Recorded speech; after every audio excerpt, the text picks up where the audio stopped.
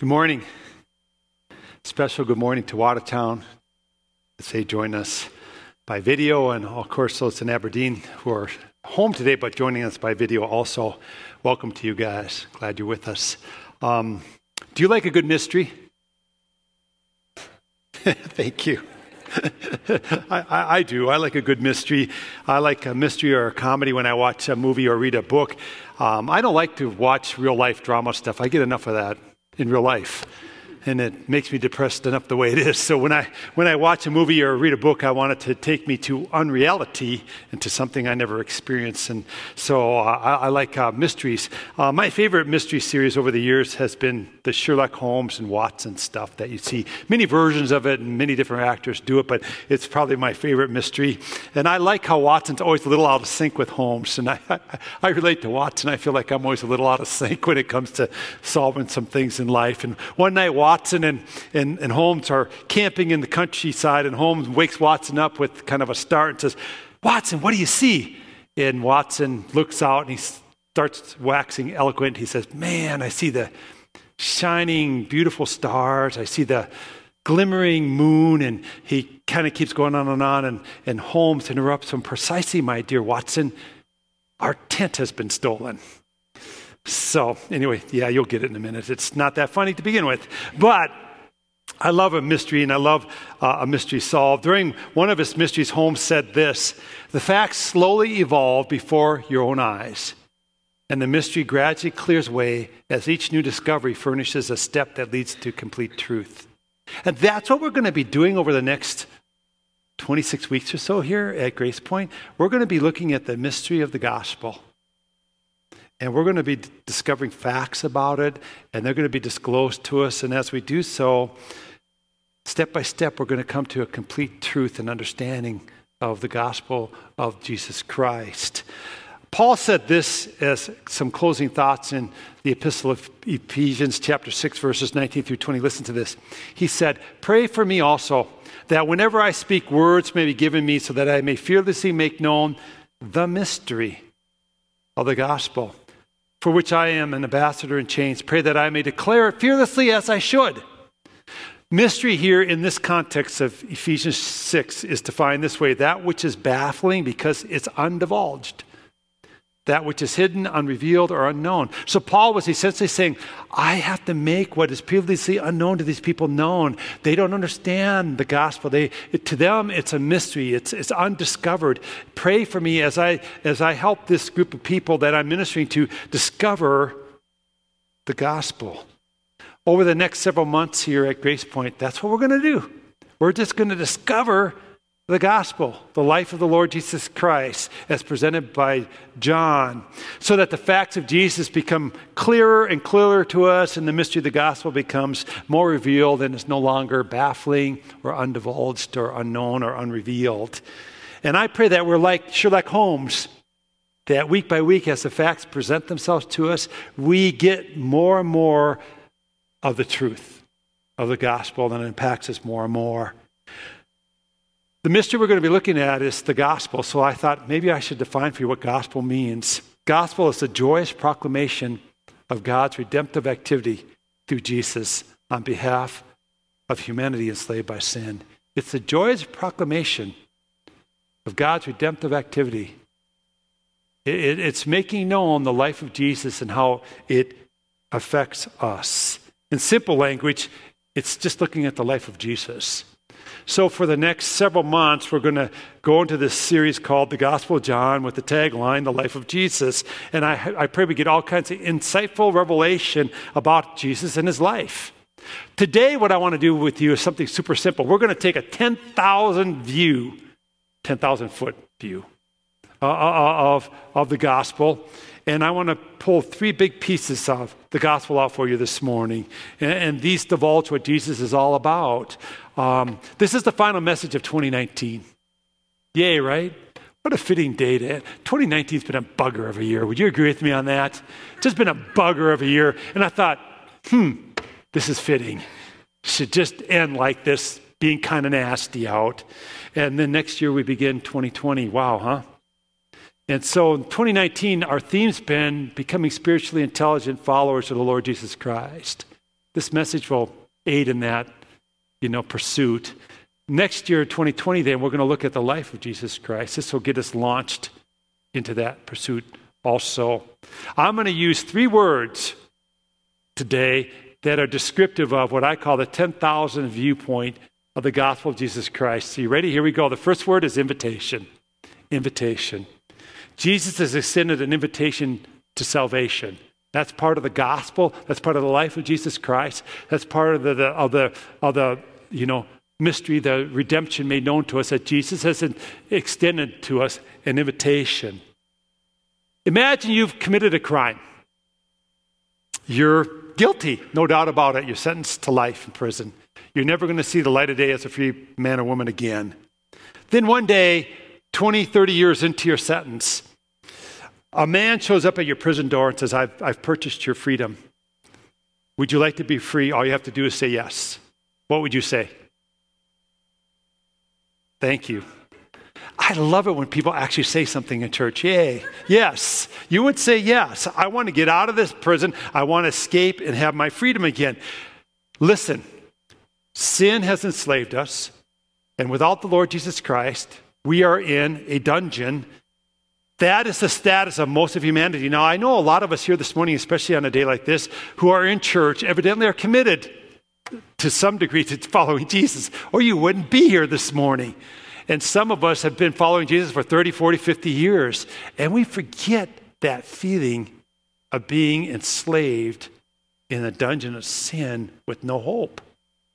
We forget that feeling. That's most of humanity's status right now. And Jesus has come to what? Set us free from our captivity. And he's told us that he's come bearing grace and truth, the empowerment to become something we can on our own, and the truth to think like we ought to think. He's come bearing grace and truth to set us free from our captivity and from our sinfulness. I'm looking at my notes here, and they're totally in the wrong order. Not that it matters. I memorized. Oh, there it is. Yay.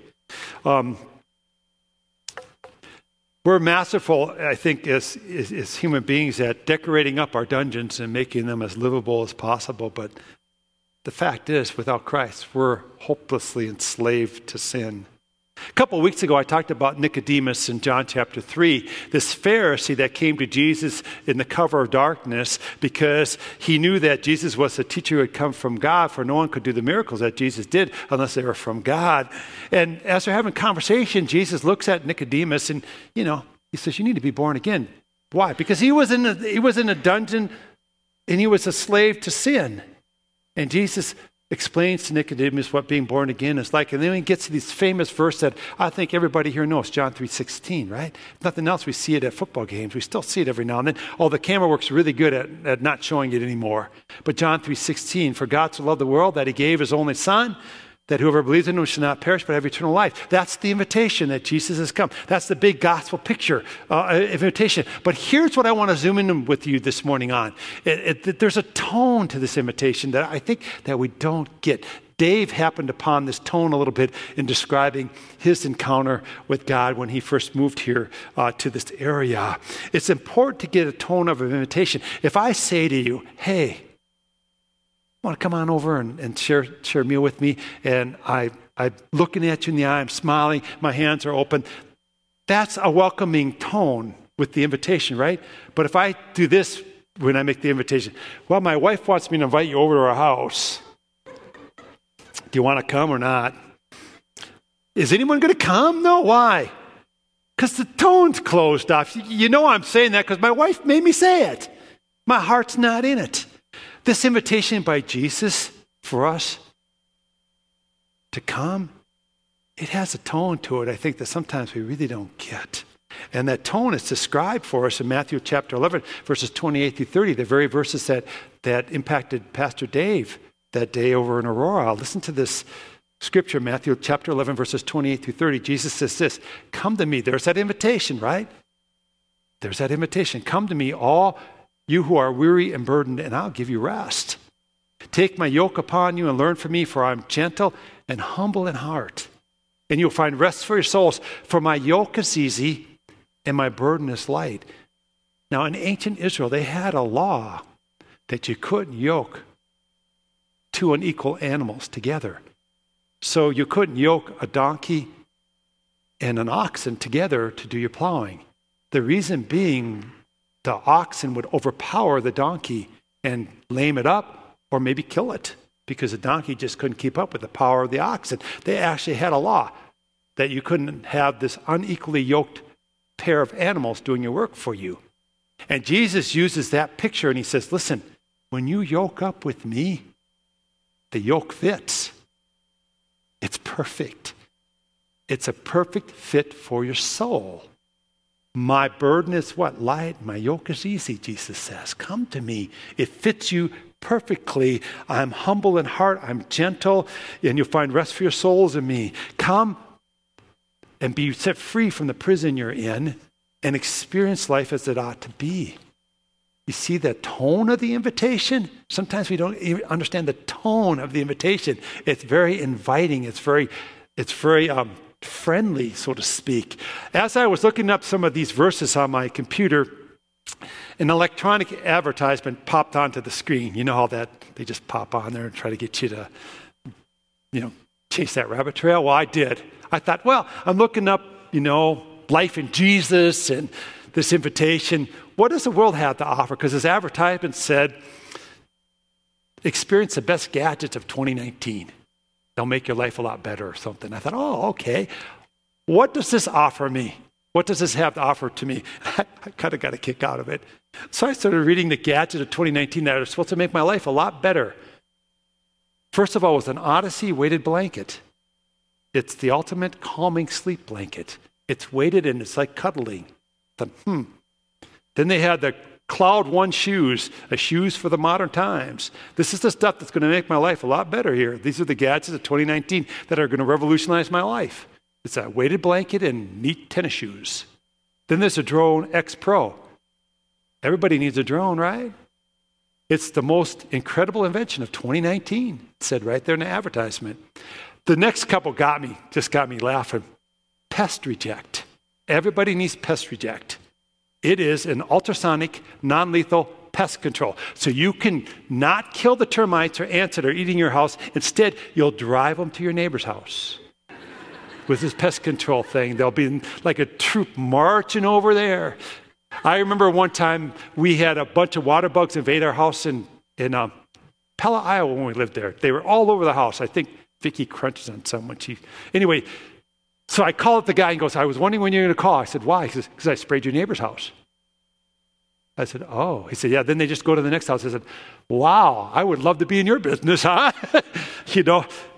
Pest Reject. Then this next one really got me laughing. It's called Gentle Pet Trainer. Makes bad dogs good and good dogs better.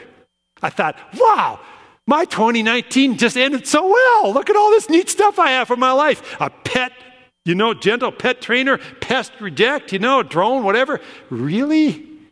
This is what you have. These are the gadgets that are going to change my life. Listen to the invitation of Jesus.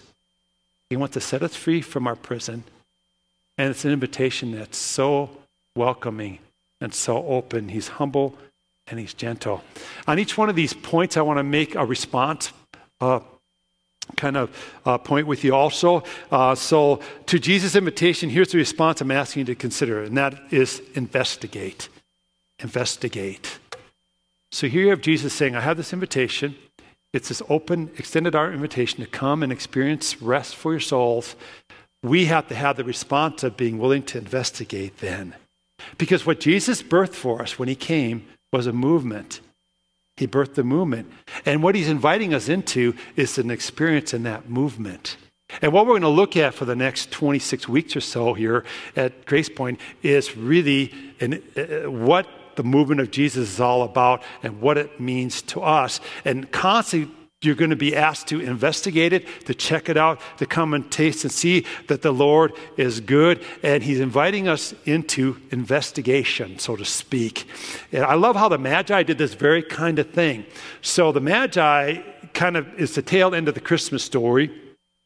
And they come to the Christ child and present their gifts to him. But interestingly enough, there's some history here. The Magi were most likely of Persian or Babylonian descent. And chances are, in their history with the Hebrews, when the Hebrews were in captivity to them, there was some exchange of ideas that evidently happened. The Hebrews had to have shared with these Persians and these Babylonians this idea that they were waiting on the Messiah to come. And the Persians and the Babylonians, whichever be the case, whoever they were, whoever the Magi really were looking for the coming Messiah of the Hebrews, and they saw his sign in the star that he was born. And what did they do? They investigated it. They made a trip, they checked it out, and they experienced the Christ child, and they worshiped him. Our vision statement here at Grace Point is that we want people to encounter grace. That's what they encountered. Why? Because they responded to the invitation by investigating it. They ran into the Lord Jesus Christ. What we need to understand as the people of God here is this is not a once and done deal. We don't just investigate God and then find Jesus and we're done. It's a constant invitation to come to him when we're weary and burdened and investigate that he has rest for us and check him out. There's this constant kind of invitation to come and to investigate and to taste and to see that the Lord, he is good. And it doesn't matter what tribe you're from and what dungeon you've been in. Jesus says, come to me and I'll set you free. Now consider this. If you're not experiencing the fruit of the Holy Spirit this morning, of love and joy and peace, why? Investigate why not. Pursue the Lord. Be like the Magi. Come to him and bow before him and worship and say, I want to experience these things. I want an encounter with you. And you know what? You'll have that encounter of his power. Well, let's move on to the next point here. We're still at our 10,000 viewpoint here. We're looking at the gospel in this big kind of way this morning. The next word I think that describes this 10,000 view of the gospel is intercessor. Intercessor. Jesus is an everlasting intercessor for us. Hebrews 7 says that Jesus became a priest not on the basis of a regulation by ancestry, but on the basis of the power of an indestructible life. God has sworn, and he will not change his mind, that Jesus is a priest forever. And because he lives forever, he becomes this permanent intercessor for us. And listen now to this promise of Hebrews chapter 7, verse 25. Therefore, Jesus is able to save completely those who come to God through him, because he always lives to intercede for them. Now, the ancient priests in Israel had this role. They acted as a go-between between the people of Israel and God. So they would offer sacrifices on behalf of Israel before God and all that. But get this, those sacrifices and those priests were temporary. They were never supposed to be the end. The only power that they really had was in foreshadowing what Christ would be for us and what he would do for us. In fact, those ancient sacrifices had no power in and of themselves. The blood of bulls and goats can't be sufficient for the forgiveness of sins. The power lied in that they foreshadowed, that they pointed the people of ancient times in faith to what God would do down the road in the Lord Jesus Christ. And now what we're being told here in Hebrews is now we have this everlasting intercessor who sits on the throne making intercession for us. He is our advocate. He has God's ear on our behalf. Amen? And it's a permanent role that he plays in that regard. Let's drill down on this for just a moment. John said, I come bearing grace and truth. And part of the way that he intercedes for us is by bringing God's grace into our lives and bringing God's truth into our lives. That's part of his intercessory role. This reminded me of a story here, this intercessory thing, and I hope this is helpful. So a lot of you have little kids, so it will be a lot of you've had little kids, so you'll relate to this. This is a story of my oldest daughter, Liz, and her younger sister, Bree. Lizzie was about 5 years old, and Bree was about 3 years old at the time, and we had a problem with Bree. She was hopelessly addicted to her pacifier, and I remember she was so gifted with that pacifier. If some of you have a kid that's really addicted to a pacifier, you know what I mean. She would twirl that thing in her mouth. I'd pull it out and she'd suck it in. I'd turn it upside down. She'd flip it around. And, I played with it all the time. And we were trying to think of ways to help her, get off the pacifier addiction, okay? So we read somewhere, I think Vicki read this or I read it, I don't know, that you could snip a little bit off the end of the nipple and then eventually there'd be no nipple and they'd be, free of the pacifier. That don't work. We snipped it off. She goes, who snipped my pacifier off? And I remember thinking, if you could stalk like that, it's time for you not to be on that thing anymore. When you can verbalize it, it's time to be off of it. And so we begin to talk about, having a pacifier-free life and try to put that idea in her mind and how good that life would be. And the day came when we decided it's cold turkey time. We're just going to take that pacifier away. So we took the pacifier away and we talked about how good a pacifier-free life would be. It was time and all that kind of thing. And then something incredibly precious happened that I'll never forget. It was so cute. Her older sister, Elizabeth, put her little arm around Bree when we were saying all this to her, put her little arm around Bree and said, I've been there, Bree. I know what this is like. I'll be with you and I'll help you get through it. Now, she said it like that, and I started just like, wow. So I kind of had to turn away and laugh a little bit, but it was so cute. And she said to her little sister, I understand what you're going through, And she, I think, slept with her that night, if I remember right, helping her get through the night and all this kind of thing. It was just precious. When I think of our great high priest, our sympathetic priest, that's how I think of Jesus. Whatever we're going through, what does he do as our intercessor? He says, I'm there with you. He puts his arm around us and he says, I'm going through this with you. Whether your pacifier problem is an addiction, a fear, an illness, a relational hiccup in your life, a hard decision, whatever be the case, we have this intercessor, this eternal intercessor who wraps his arm around us and says, I'm there. I'm going to go through this with you. This fall, we did a series entitled The Battle Within from Romans chapter 6 through 8. And I love how Romans ends in chapter 8. Basically, it's a description to me on this intercessory nature of the Lord Jesus Christ. I would like us to read Romans chapter 8, verses 38 through 39, out loud together. So would you read this with me, please, this morning? For I'm convinced that neither death nor life, neither angels nor demons, neither the present nor the future, nor any powers, neither height nor depth, nor anything else in all creation will be able to separate us from the love of God that is in Christ Jesus our Lord. That is a description of our great intercessor, Jesus Christ. So what should our response be to this? Well, our response should be increased reliance upon the Lord. As this mystery is being revealed to us that Jesus is this everlasting intercessor for us, there should be a response on our part of then an increased reliance upon him. Another way we say that here at Grace Point is we want to grow in grace. We want to grow in grace. We want to understand that as we grow up in the Lord, we grow in dependency upon the Lord. Becoming more and more dependent on Jesus is how we mature in Jesus Christ. All right, so our response to this intercessor should be an increased reliance. One last 10,000, foot view here that I want to give you this morning on the gospel, and it's this: inheritance. Jesus has promised us an eternal inheritance. I love what Hebrews chapter 9 says, verses 12 through 15. Listen to this. Jesus did not enter by means of the blood of goats and calves, but he entered the most holy place once for all by his own blood, thus obtaining eternal redemption. The blood of goats and bulls and the ashes of a heifer sprinkled on those who are ceremonially unclean sanctify them so that they are outwardly clean.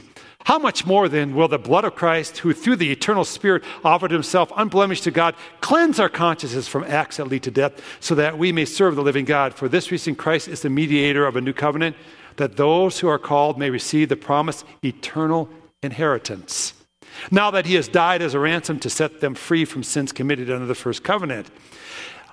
So this is this eternal inheritance that is talked about in Hebrews chapter 9.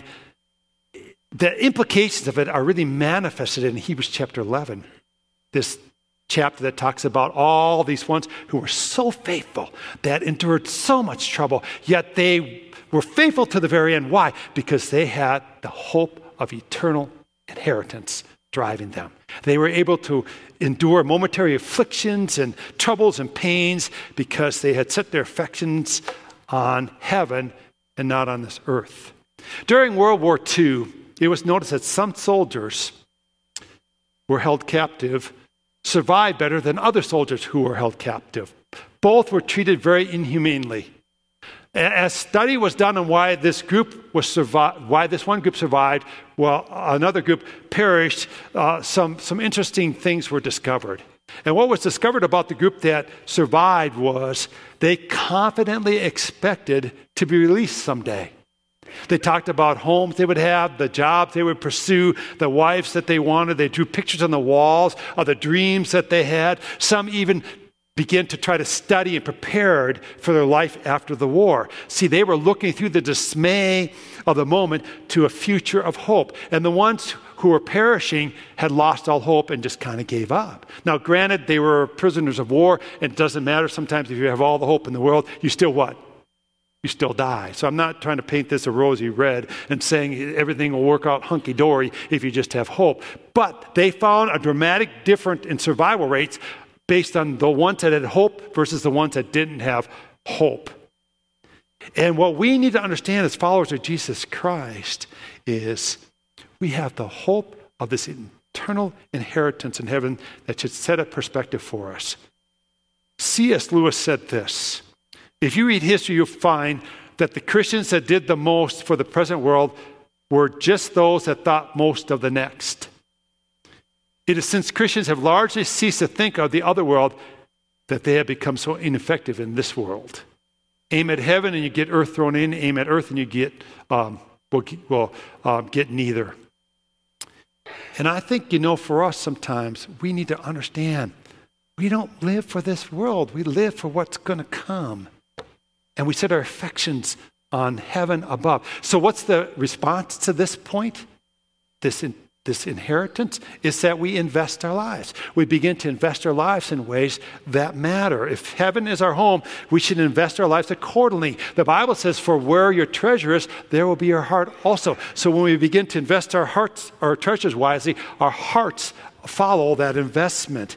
By investing your lives into the kingdom of God, then your heart will follow and you will long for this eternal inheritance. So next week is our first Sunday in 2020, right? And I'm going to ask you to have a moment of consideration, of reflection next week that I want to prepare you for this week. There'll only be about 300 of us prepared for next week, but that's okay. I'll take what we can get here today. But here's what I want you to do, and this will help bring this investment thing to roost in your life this morning. Next week, we're going to do some soul work that orients us towards our eternal inheritance. Here's what we're going to do. I'm going to ask you, what have you learned from in the year 2019? I don't mean casual consideration. What was really one bad moment that you think, okay, I've learned some lessons from that? What's a really good thing that you learned some things from? How will this evaluated experience and change your approach to 2020? How will those experiences of 2019, how are they loosening your grip on this world a little bit more and aiming you towards heaven a little bit more? How are those things helping you in that regard? Amen? This evaluated experience leads to an elevated life. Sometimes we just go through life and we have experiences, but if we don't evaluate our experiences, all we do is get older with lots of experiences that have done us no good. But evaluated experiences will lead us to, I think, a more fruitful, full life in the Lord Jesus Christ. So for me, I began the year 2019 with the surgery. I ended the year 2019 with surgery. It's a good year to be done with, as far as I'm concerned. Some of you might going to have a different take on that. But one of the things I'm thinking, what it has done for me a little bit, is it's giving me a perspective. You know what? This place is not my home. We will have troubles. Our bodies are frail. They won't last forever. They're wearing out. Now, some of you are too young to understand what I mean by this. But once you hit like 25, it's all downhill, friends. Whether you realize it right now, when you hit 25, you're decaying. It's happening. You just may not see it. When you hit 50, it's starting to fast track. Oh, you can do better. Like Orf Smith, he's an anomaly over here, you know. Every now and then you have a freak of nature. But for the rest of us mere mortals here, right? We age and we have some aches and pains. But instead of grumbling about your aches and pains, evaluate experiences. I long for heaven. I long when everything will be made perfect, Jesus. Amen? That's utilizing that experience to in such a way that you're investing it in what's to come and you're having this eternal perspective in, okay?